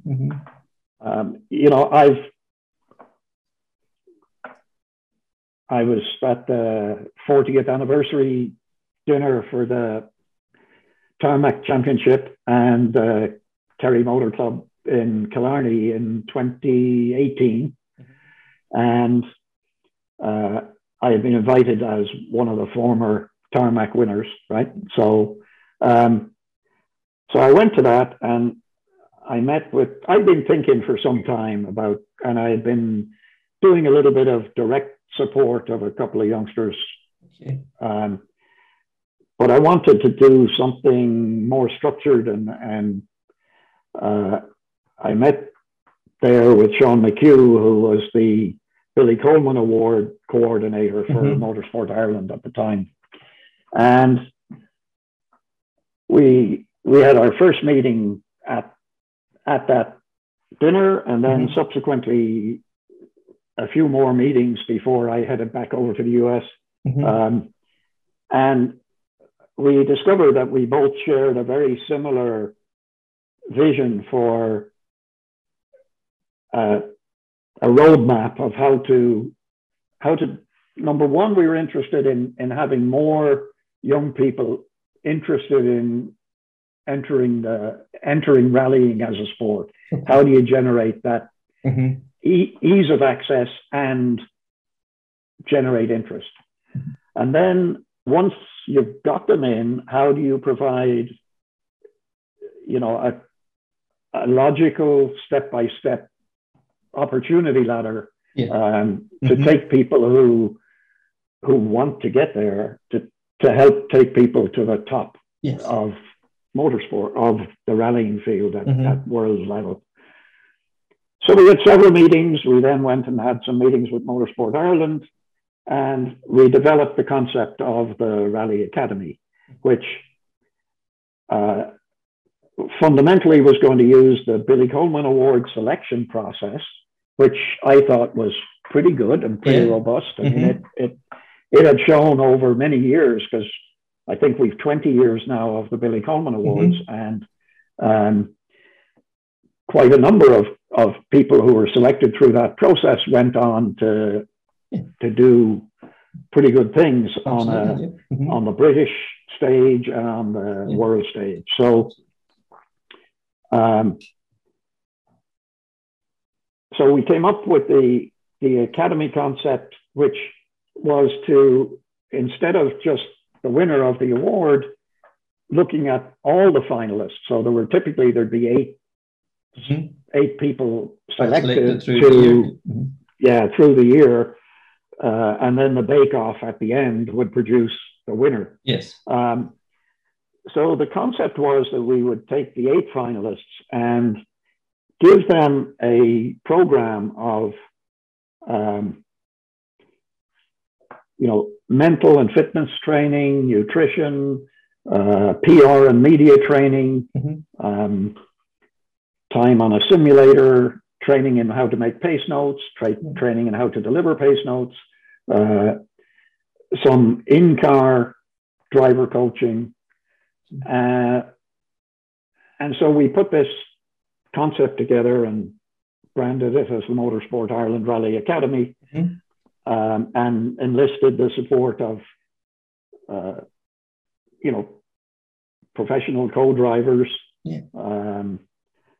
professional drivers, experienced drivers, to deliver some of this content, and other specialists in in nutrition or exercise and all this kind of sports psychology and so on. So we started out, and the objective was that we would have 4 development days where we'd bring these 8 drivers, and we subsequently brought co-drivers into, created an academy for co-drivers as well. And that we would bring these folks to 4 development days where they'd get instruction on these topics, and also get to drive an R2 car and an R5 car, either on tarmac or on gravel, during the course of the year. Because myself and Sean are strong believers in, if you want to get to the top, you really should be on the ladder all the way. So you need to be driving homologated cars. Yes, according to the FIA kind of sport ladder. And one of the key elements of that is that in order to attract meaningful sponsorship and manufacturer support, you have to have a relevant car. The fact that you're really, really quick in a 350 horsepower 1970s Escort doesn't really play to the whole sponsorship thing. It's immense fun. Yes, absolutely. And there are some really highly skilled drivers there. Yes. But if they want to move to world championship level, you need to, we think you need to go along the homologated path. So we wanted to give the 8 people opportunity to sample those homologated cars. It was difficult enough to sell the concept of providing a car for the day for these young bucks to go tearing about. But and really the only man up for the job at the time was Philip Case. Was the only one of many Irish preparers who were approached with the concept, and he said yes and got stuck in and did that for us. so we held several of those development days in 2019 until the dreaded COVID came into view and interrupted the process. Yeah. So in parallel with that, we also looked at, how do you get kids in at a much earlier age and get them engaged? And the Irish Forestry Championship had done a super job introducing, working with MI to get the rules in place so that you could introduce 15-year-olds into the Junior 1000 category. Into the forests in the Junior 1000. So to try to encourage more participation there, I put a prize fund in place for that to improve the prize fund for that. Sean worked to develop a dual surface championship then as the next step, which was 4 tarmac and 4 gravel rounds for 17 plus. You had to have a proper license to do that. But a championship that had a mixed surface content for J1600, right? So that was the next stepping stone, and we put a bit of a prize fund in place for that to keep people moving along. And then the next obvious step would then be into a R2 car, or what's now called a Rally 4. So we did that in parallel to setting up the academy to try and improve the prospects of having some people to inject into the academy, right?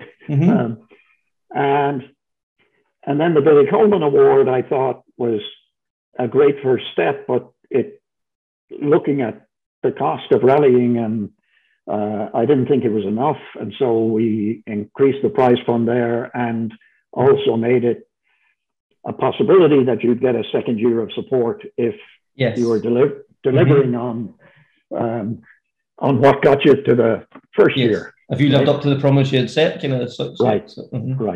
So we put all that stuff in place. We had the first batch of folks in 2019.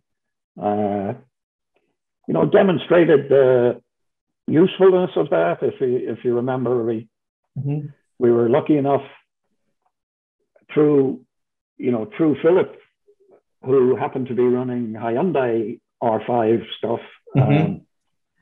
We were into conversations with Hyundai, and they were interested in the program that we had set up. And so, they came in and helped us take Callum to Hungary in the end of 2019. And we had a great run there. He ended up third overall on the first attempt at an ERC round. And, so then we went into 2020, and so in 2020, there was no Billy Coleman Award because there was nothing to base it on, right? There was no rallying at home. So all the folks who were engaged with the program got lucky and got a second year of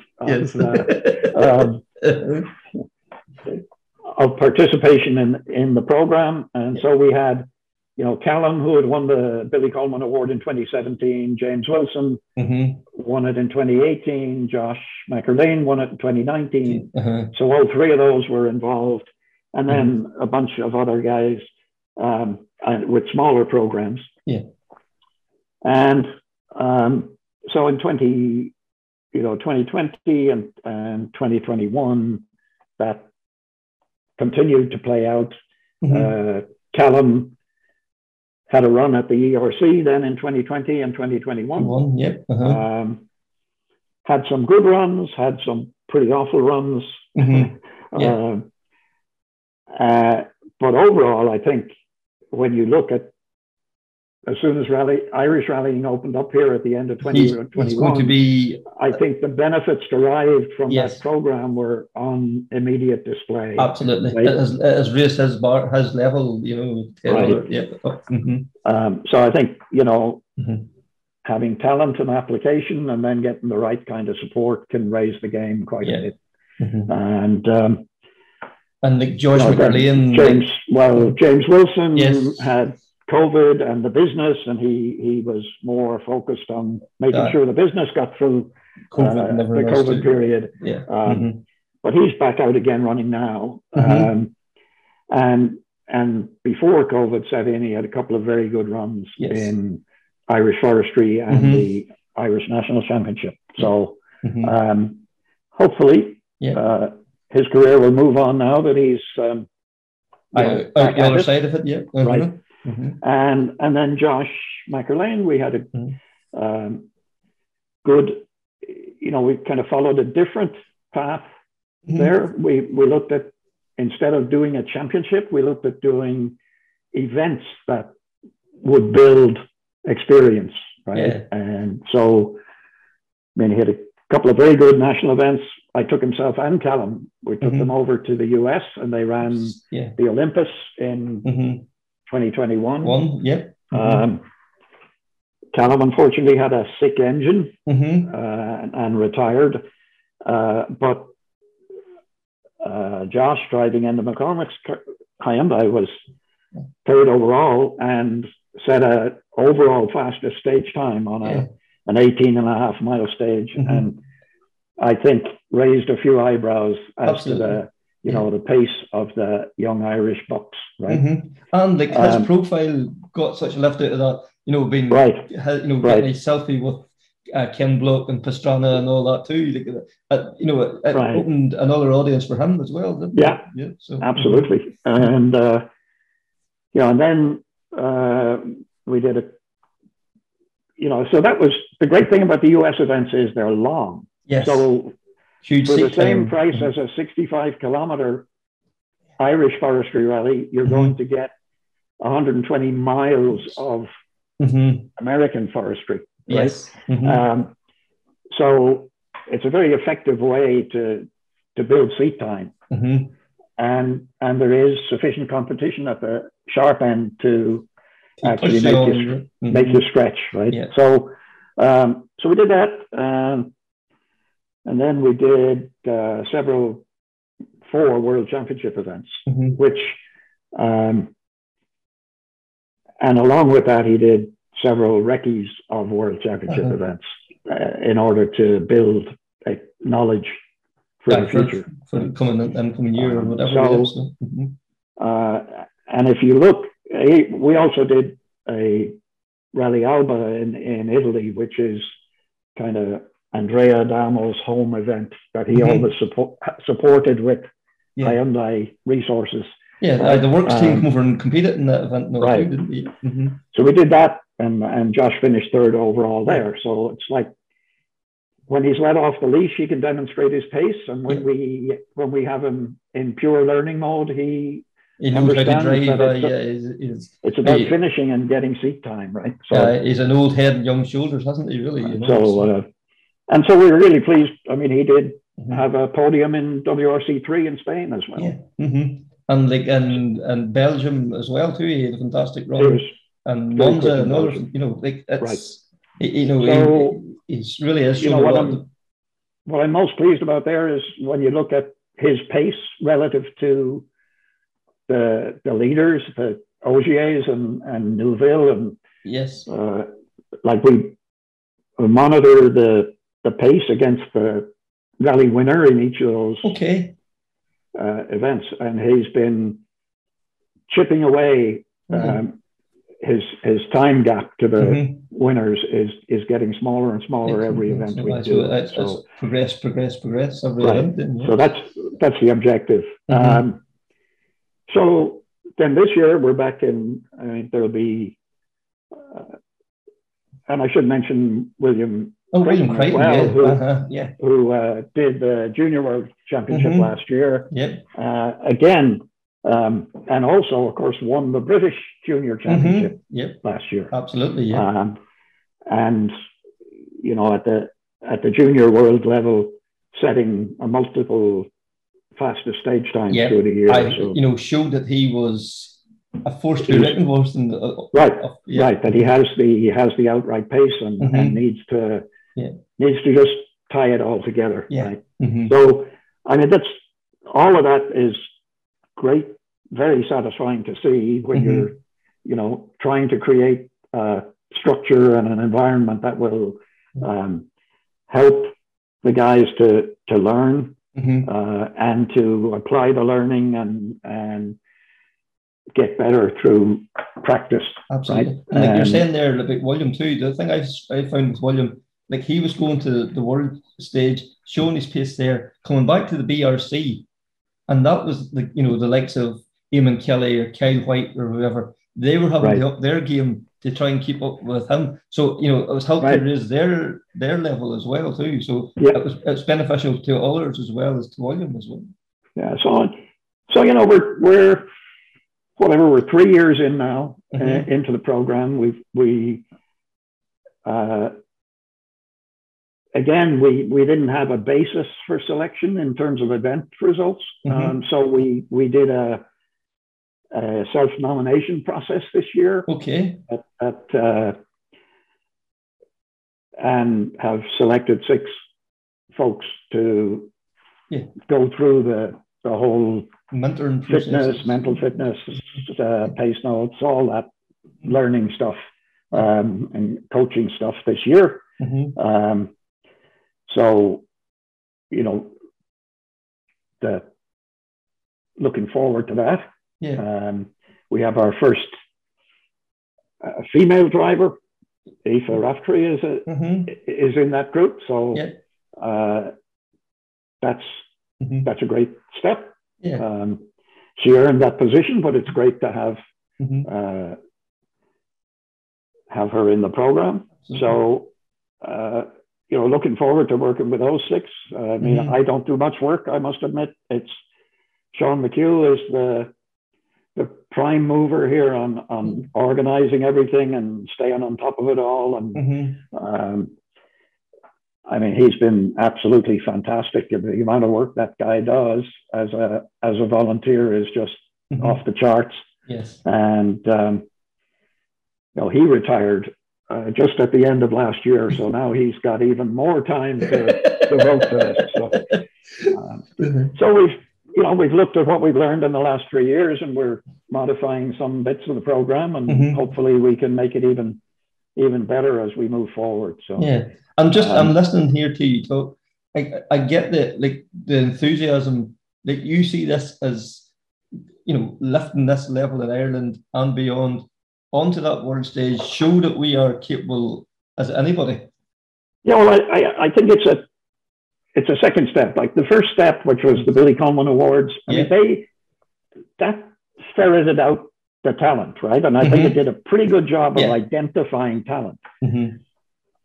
What the Academy is trying to do is to then take that identified talent and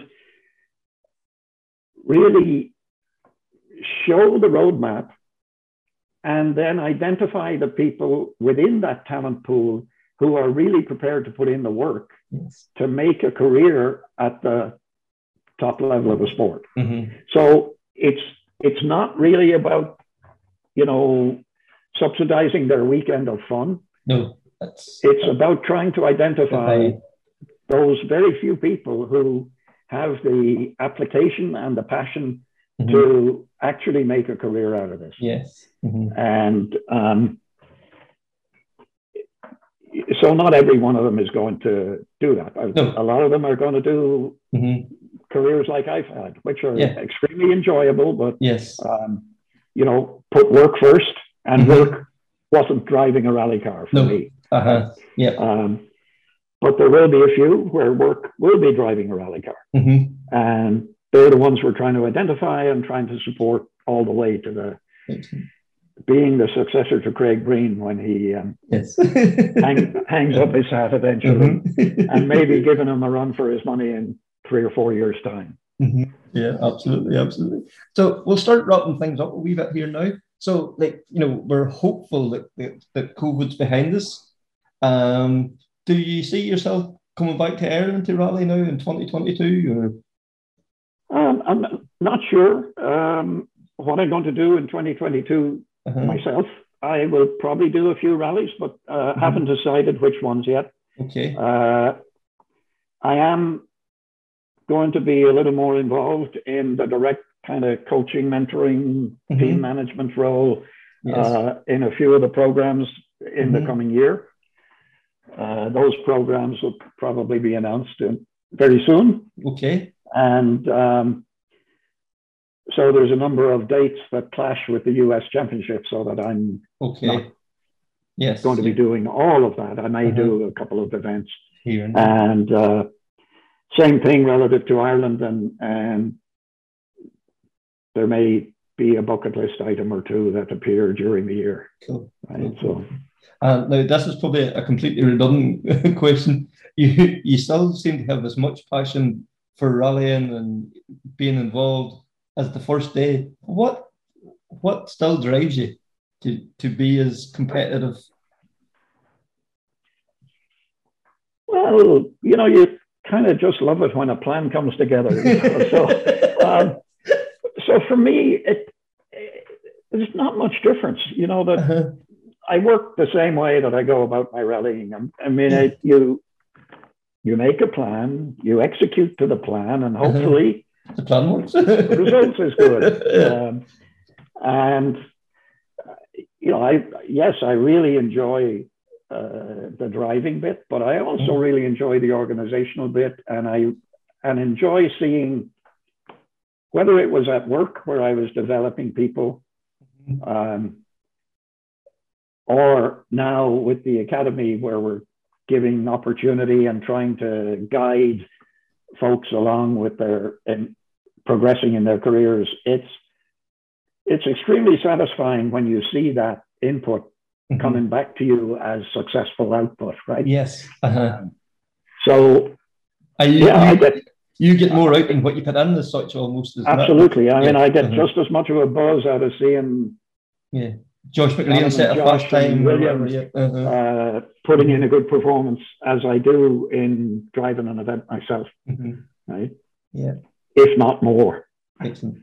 So, well, no, and it'll be really great if we can get, a strong pipeline from Ireland representing the country on an international stage. I mean, that's ultimately. That's the end goal.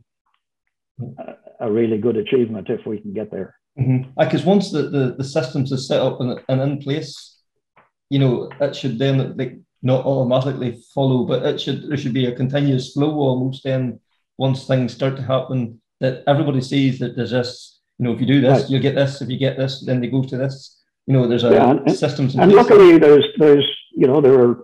there are like-minded individuals out there. I mean, and McCormick has supported the program. Paul Rowley supported the program. Barry McKenna supported the program. We've got, and of course, anybody listening, I'm always looking for more. So anybody who thinks it's a good objective and has the means to help is welcome with open arms. Right? Absolutely. So, as I say, we'll start wrapping things up. So, first of all, thank you very much for taking the time. I've enjoyed this chat immensely. So, I really appreciate you. Just going to give you 5 or 6 here, wee quick fire questions just to finish things off. So, your best ever rally? Circuit of Ireland, 1982.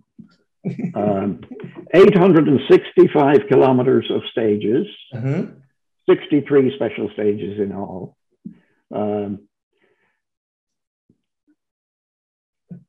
It was Jimmy McRae first, Russell Brooks, Henry Toivonen, John Coyne, Billy Coleman, Hanno Mikkola, Ari Vatanen, Ger Buckley. Top 8. Wow, what a list.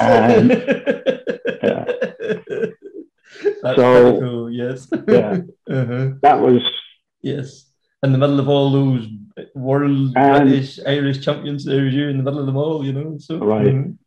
So that's still the standout. Yes. Is there one car that you regret selling?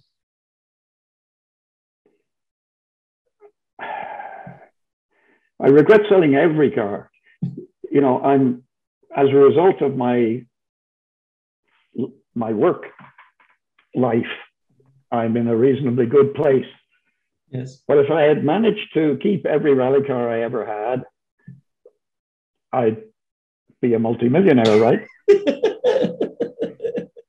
But of course, yes.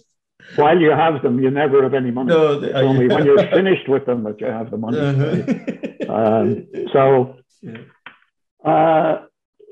What car?